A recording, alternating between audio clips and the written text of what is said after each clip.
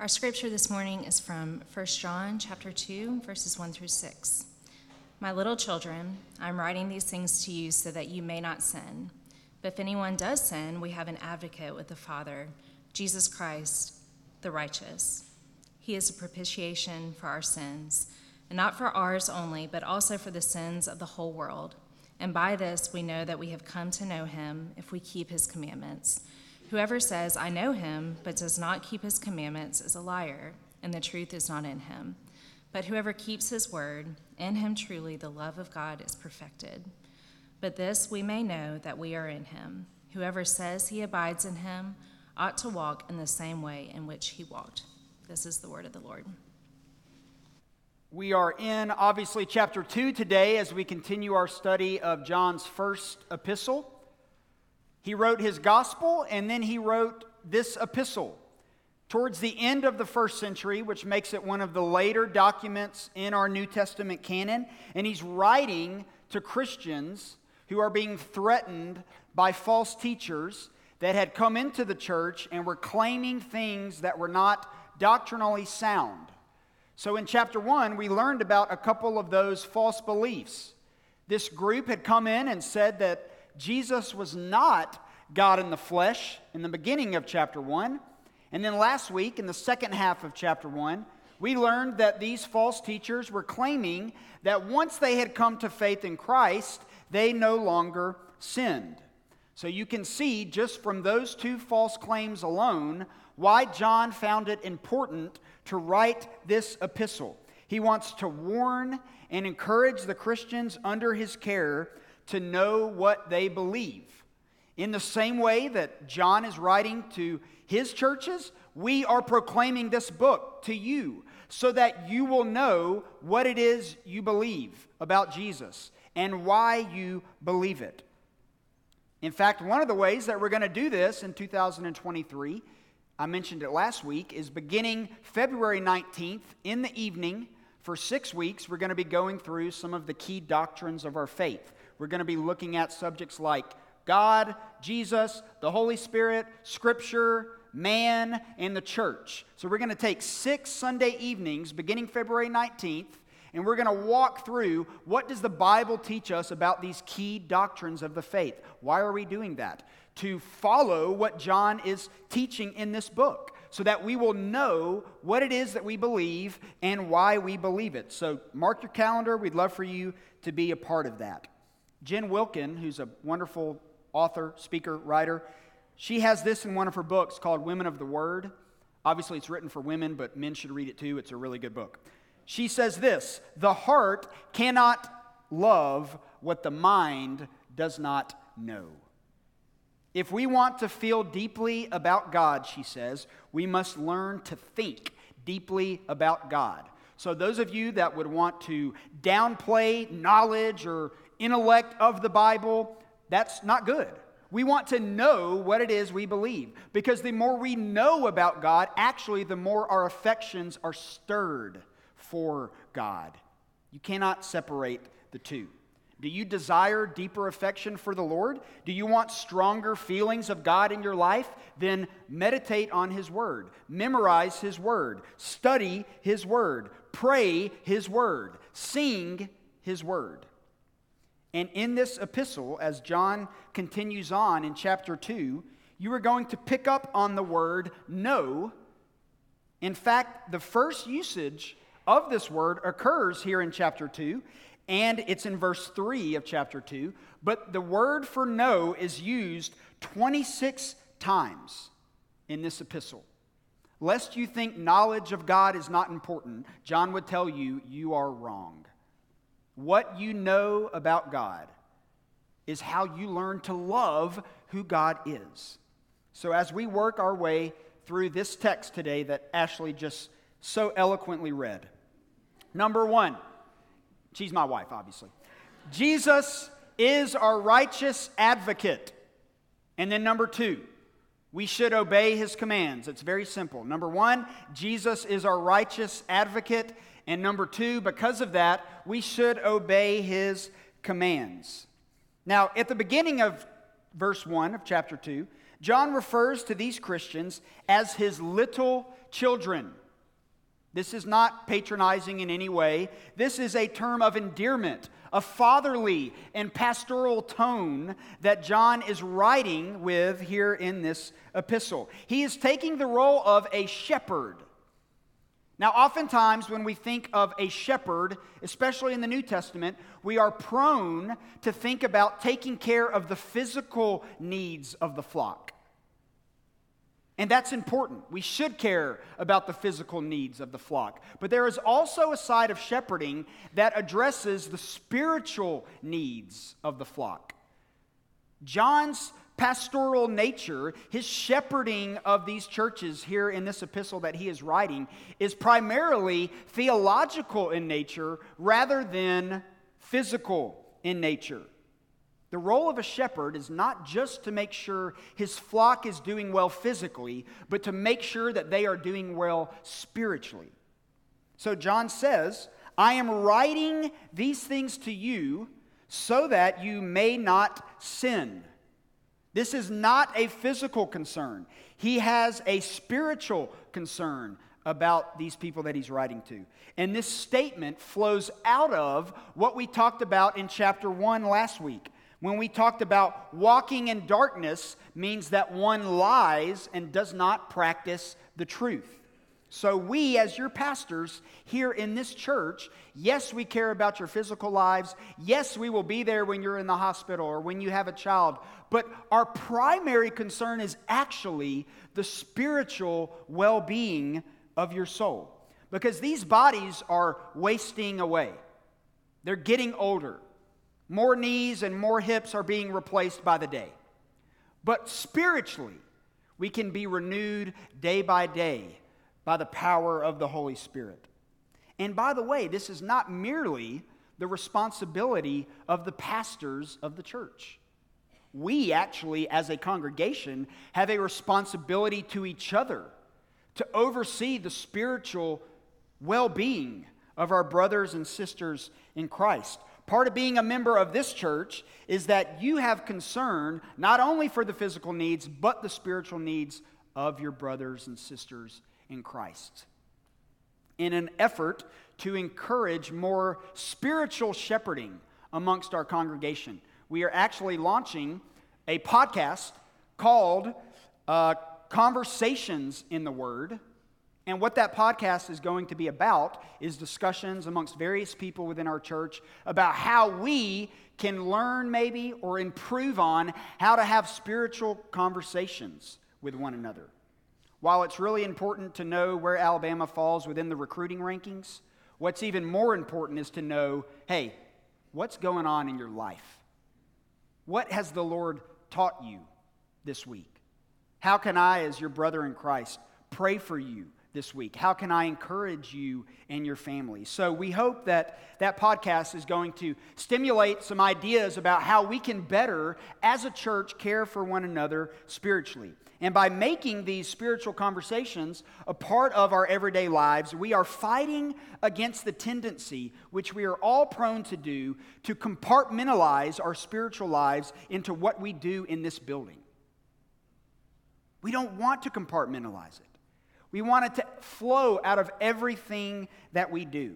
So while John writes this to his children so that they might not sin, because he is their spiritual shepherd, he follows it up with this phrase, if anyone does sin. Brothers and sisters, we all sin. Now, the goal, of course, is to grow in holiness and grow in the righteousness of Jesus and not sin. But the reality for all Christians is that sanctification is a work in progress and will not be complete until the return of Christ. So if we focus simply on not sinning, we are actually short-circuiting the gospel. Because in reality, in our own man-made efforts, we can attempt to not sin. We can modify our behaviors so that we won't sin. But the gospel is that the Holy Spirit changes your heart and that you walk according to the Spirit, not according to the flesh, as Romans 8 tells us. Sinclair Ferguson, I mention him all the time, and I especially mention this book when I talk about him, The Whole Christ. He argues in that book that legalism is separating the law of God from the love of God. This means that oftentimes when we come across someone who is a legalist or a recovering legalist or thinking about wanting to be a legalist, they only see the negative deprivation of the law, and they don't see the generous, loving protection that the law provides for God's children. So when God gives us His commands in His Word, as we read from Deuteronomy 6 this morning, as we just read from 1 John chapter 2, He gives us these commands for our good and for our benefit. It's not, believe it or not, to make your lives miserable. But it's because He knows how His children can best achieve joy and satisfaction in this life. So He gives us His law to help us do that. So we have to view the law as a gift to us, rather than a set of rules to somehow deprive us or restrict our freedom. But at the same time, Christians in the room, do not leave here today without knowing that even when you do sin, you have someone in your life as an advocate. Jesus Christ is the advocate for sinners. This means that Jesus is your intercessor before God. He speaks up on your behalf to sponsor and support you. Calvin says it like this: Christ's intercession is the continual application of His death to our salvation. The reason why, he says, God does not impute our sins to us is because He looks upon Christ, the intercessor. This is what it means for Jesus to be our advocate. And He's not simply an advocate, He is a righteous advocate. He had to be righteous because He had to satisfy the demands of the law perfectly. So He is our righteous advocate. So brothers and sisters, even when you sin, if you are in Christ today, know that there is an advocate on your behalf. And it's our Savior, Jesus. In verse 2, John talks about the idea of propitiation. It's very hard to say. I would dare you to say it 5 times in a row without messing up. Now, in the ESV, which is extra special version, what I read from, it says propitiation. There are other translations that use different words. If you have NIV, it might say the atoning sacrifice. Some older versions actually say expiation. Now, without going into too much of the debate here, scholars since the early 20th century have debated whether or not propitiation should be the word used here, or if we should focus more on this idea of expiation. So let me define both of them for you so that you understand what it's talking about. Expiation is the idea of removing guilt and cleansing sin, which, by the way, happens when Jesus atones for our death on the cross. But propitiation means appeasing God's anger or God's wrath towards sinners. Now again, without getting into too much of the history, you can understand at the beginning of the 20th century, at least within New Testament scholarship and even within the church, there was a move taking place to talk less about God's anger towards sin and focus more on this idea of cleansing sin. Why would that have been something that early scholars would have wanted to do? Because people don't want to talk about God's wrath. They think that's unpopular. So what happened was, in the early 20th century, this whole group of scholars began to emphasize the grace and the love and the mercy of God, which is all true, at the expense of the fact that God's wrath was poured out on Jesus for our sin. In reality, what happened in the atonement was both. God's wrath was poured out on Jesus in the place of those who repent of their sin and believe in faith in Christ alone. And as that happened, what also happened was we were cleansed of our sin and our guilt was removed. Both of those words really explain what takes place when Jesus dies on the cross for the sins of his people. To emphasize one at the expense of the other is to really miss the true understanding of what the gospel is. But nevertheless, here in 1 John 2, make no mistake about it, propitiation is the word to use in this passage. Because God is holy, because he is just and righteous, he has to deal with sin. And the way that he dealt with sin is pouring out his wrath on his Son in the place of sinners like you and me. So, it is very possible, in fact, it is true, that God is both forgiving and wrathful at the same time, and that is demonstrated best in the death of his Son. So John says here, he is the propitiation for our sins. He's talking to his audience here. But then he says, not simply ours, but for the sins of the whole world. Now underline that phrase, the whole world. During the Reformation, the extent of the atonement became a highly significant issue. The whole world is the phrase that John uses here. But let me be very clear. John is not teaching here that Jesus' death saves all people from their sin. How do we know this to be true? Because we don't believe in universalism. The idea that just anyone is going to go to heaven when they die. We don't believe that. So John is clearly not teaching that Jesus' death paid the price for the sins of the whole world, because if that were the case, there would not be anyone currently in hell separated from God. I think it's always best in these moments to use a quote by people that are much smarter than me to help us understand how John is using the phrase the whole world in this passage. R.C. Sproul gets at the heart of this when he asks this question. He says, did God simply send Christ to the cross to make salvation possible, or did God from all eternity have a plan of salvation by which, according to the riches of his grace and his eternal election, he designed the atonement to ensure the salvation of his people?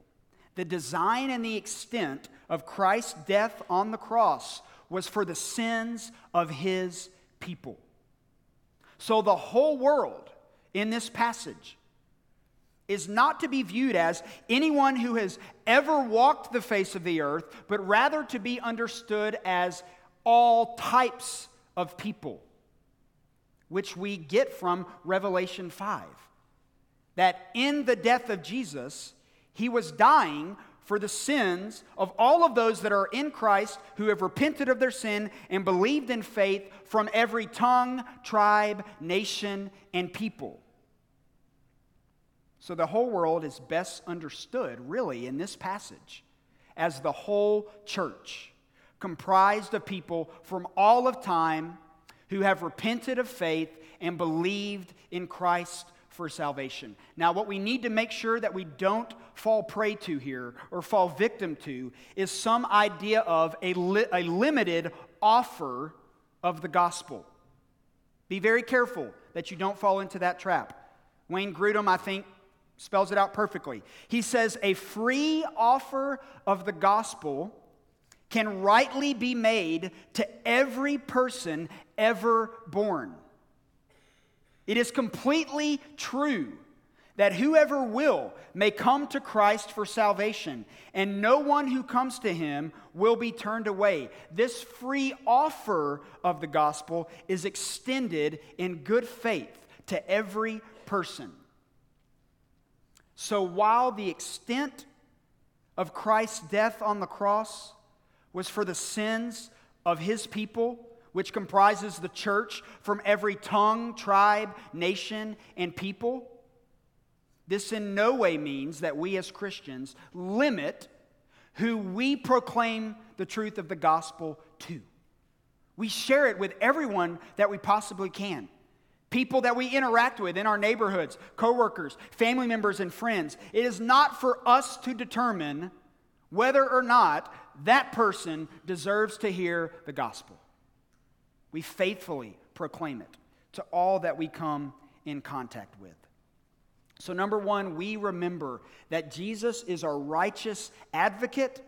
He is the one who absorbed the wrath of God in our place for the sins of the whole world. That is the church, those comprised of people from every tongue, tribe, and nation. This is the God that we serve. And then number two, we learn in this passage that we should obey His commands.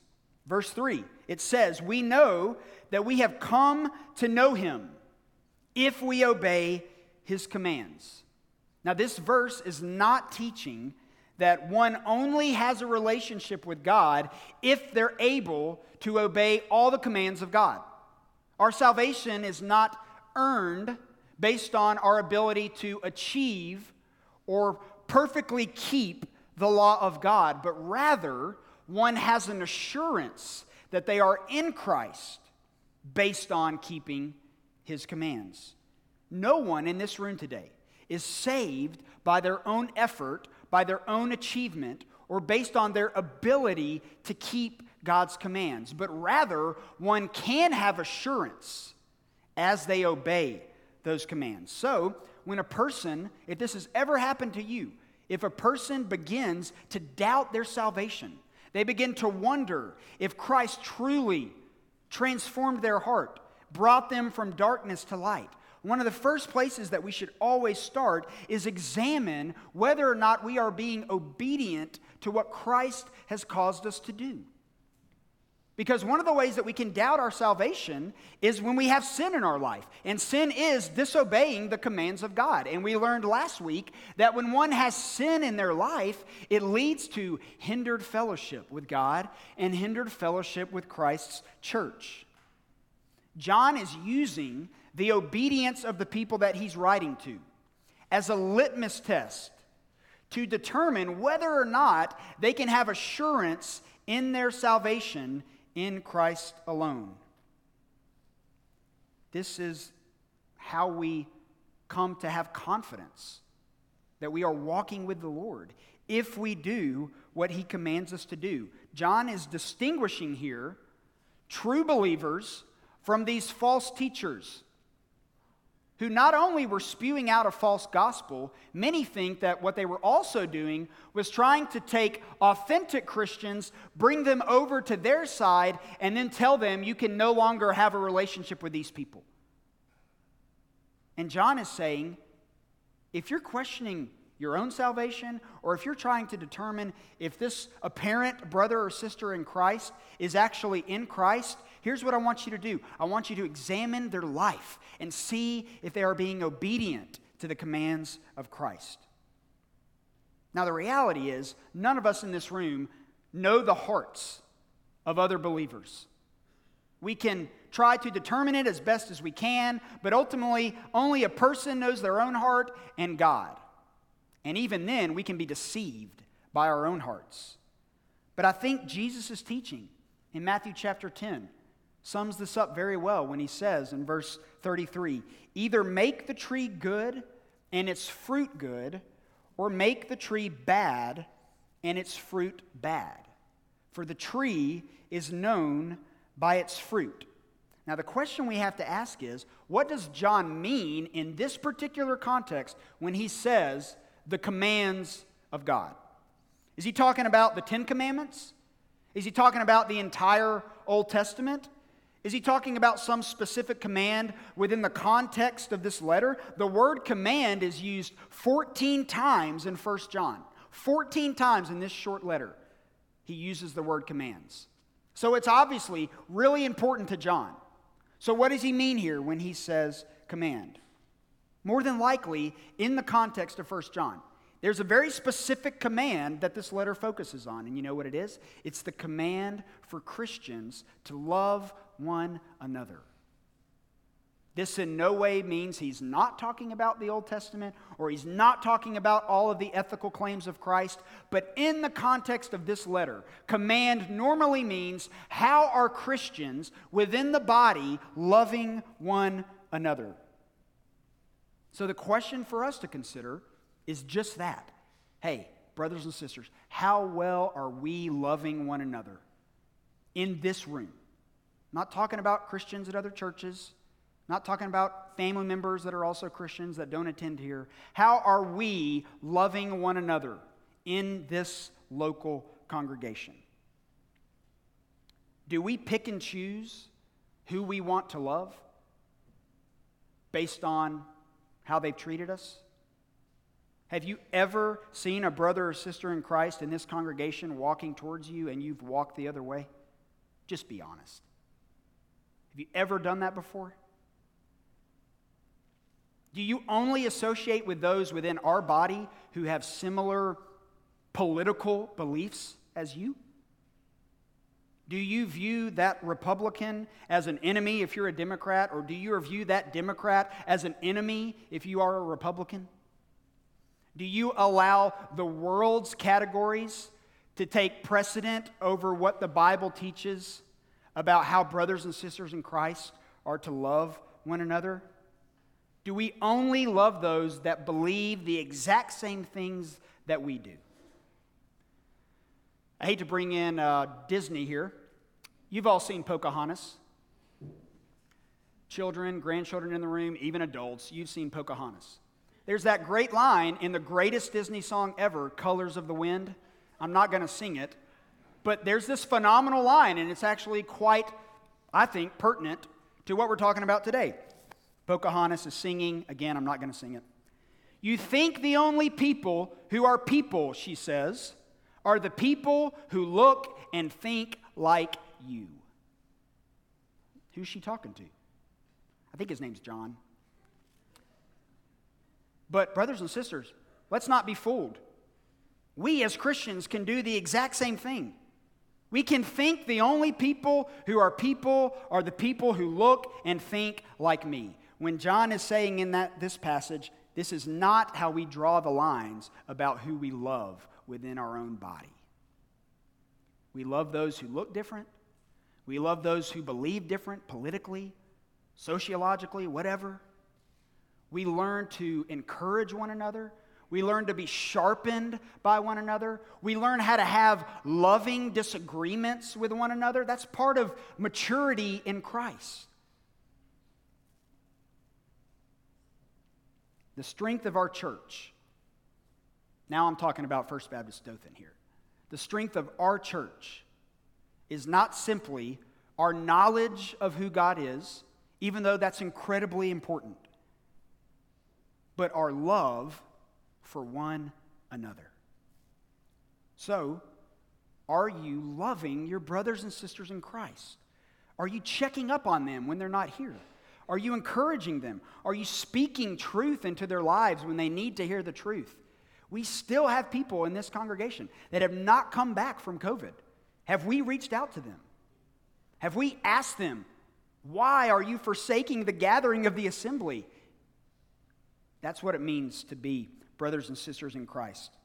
The opponents that John is refuting in this epistle, they were not loving the other believers. They were separating themselves, saying, those people are not the true believers. Come and join our side. And look at John's scathing words in verse 4.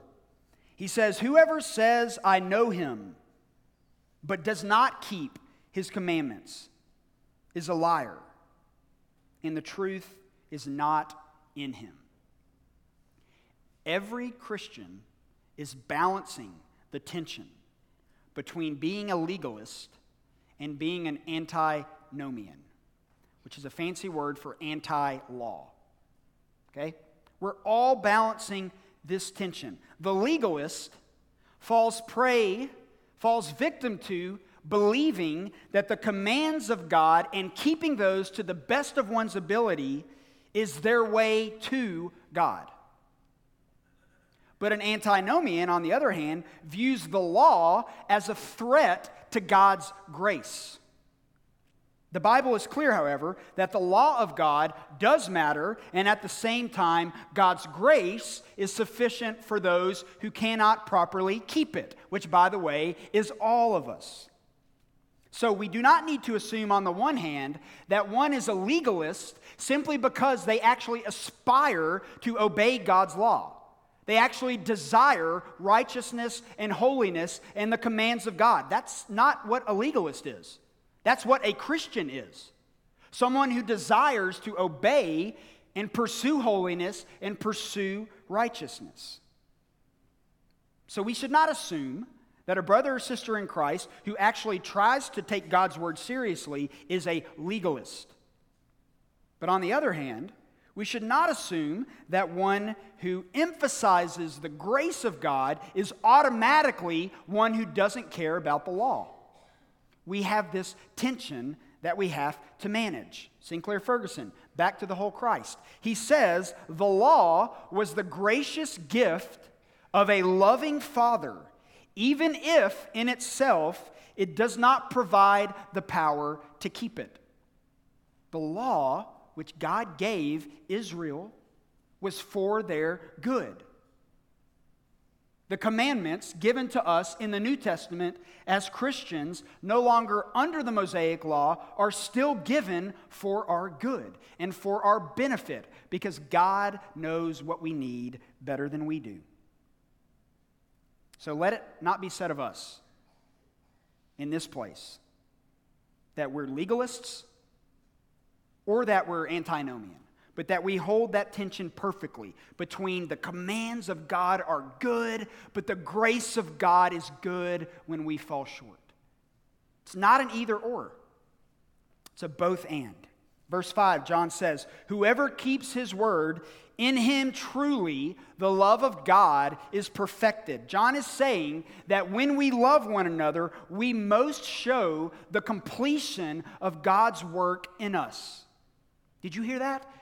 We most fully show God's work in our lives when we extend love to our brothers and sisters in Christ.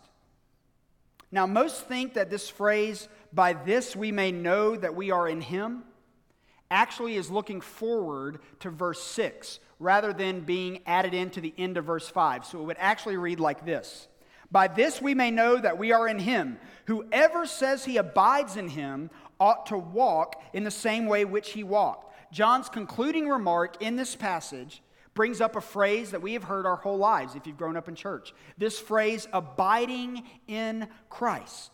John's Gospel, chapter 15, the first half of that entire chapter is devoted to abiding in Christ, remaining in Christ. Abiding in Christ is partly keeping his commandments, but it's also a work of the Holy Spirit, where we are in joyous communion with Christ as we navigate our lives. Who models this for us better than Jesus himself? Throughout the Gospels, he's constantly going back to his Father, spending time with his Father, getting away from his disciples, communing with the Father. Jesus models for us as Christians what it's like to abide in God.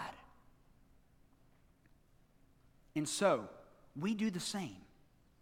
We abide in Christ.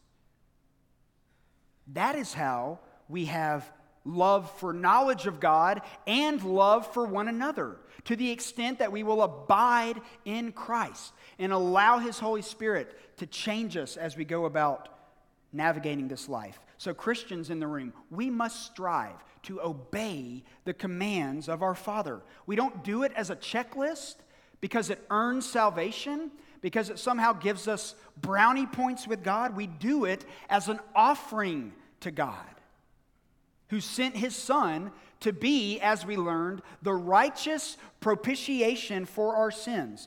But at the same time, when we do sin, and by the way, you already sinned during this service, I'm sure. Remember that God's wrath was turned away from you and turned towards his Son as a reminder of God's love for you. Non-Christians, do you realize what it is that Christ has done for you?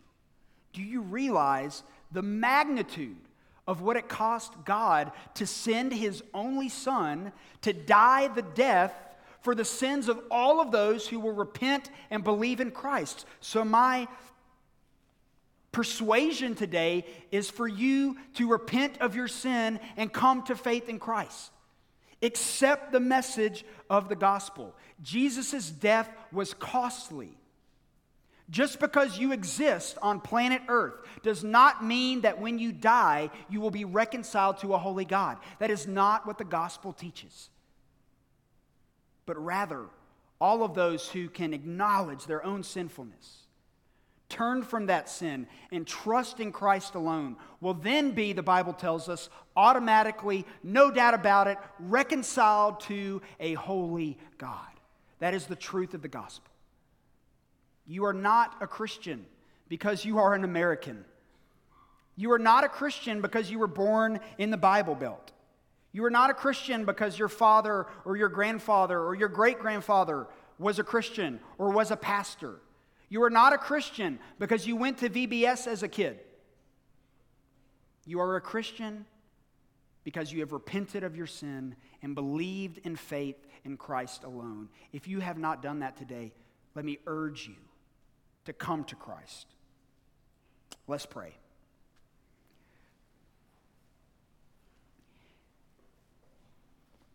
God, we thank you for John's letter to us. We are reminded in this passage, for all of those that are in Christ, that Jesus is for us. He is our intercessor. He is our advocate. He is the one who sponsors us and speaks up for us on behalf of you. And because of what Christ did and our faith in him, you see the righteousness of your Son in us, and that reconciles us to you. So we praise you for the plan of salvation that you ordained before the world even began. We also pray for those who are not in Christ today, relying on some religious ritual, relying on tradition, but they are not relying on repentance and faith in Christ alone. I pray if that's anyone in this room, that your Holy Spirit will already begin softening their heart. Draw them to yourself. Give them the boldness and the courage to speak with me or one of our other pastors or another church member so that we could sit down with them and help them to understand what it truly means to be saved and to believe in the gospel. And help us as a church, all of those that are in Christ, members of this church, help us to love one another as you have commanded us to do. It's in your name that we pray. Amen.